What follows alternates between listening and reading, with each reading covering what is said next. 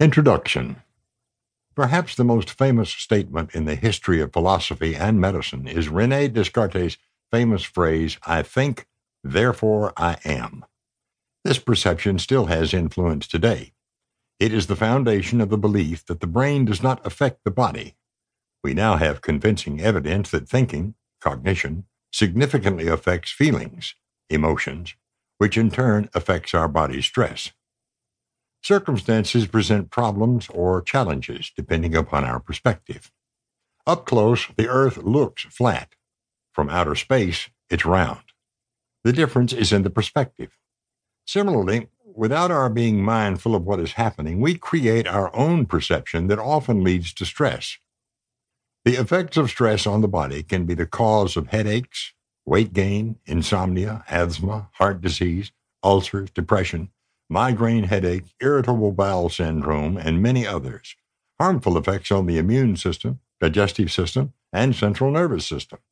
In addition, a growing body of evidence points to stress as a contributing factor as to whether these develop in the first place because stress damages neurons in the brain.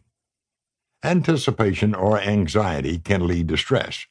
The human mind is so powerful, this connection between perception and physiological response so strong, that the brain can send off the flight, fight, or freeze response by merely imagining a threatening situation.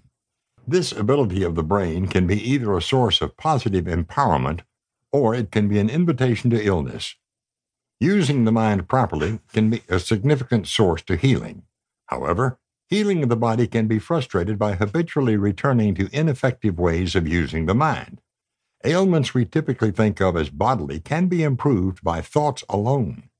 This mental realm is often the locus or cause of many illnesses.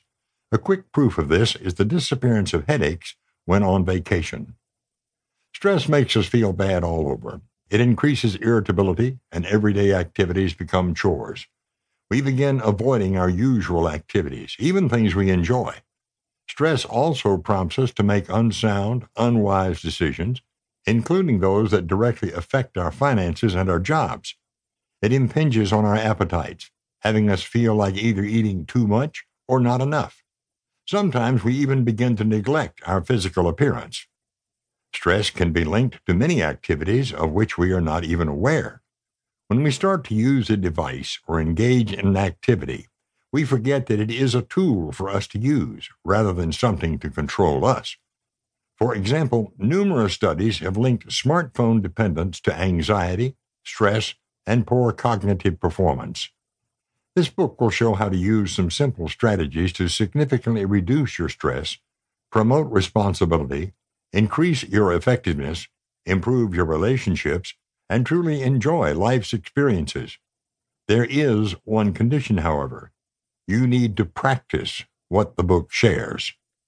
Finally, an understanding of terms is necessary for clarification. The term stress has many definitions, including an abbreviation of the word distress, as in physical pain, mental suffering, or a traumatic experience.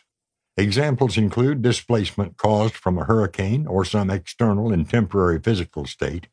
Even in these circumstances, however, this book will assist in controlling and handling stress that interferes with enjoyment of your life and others with whom you come in contact.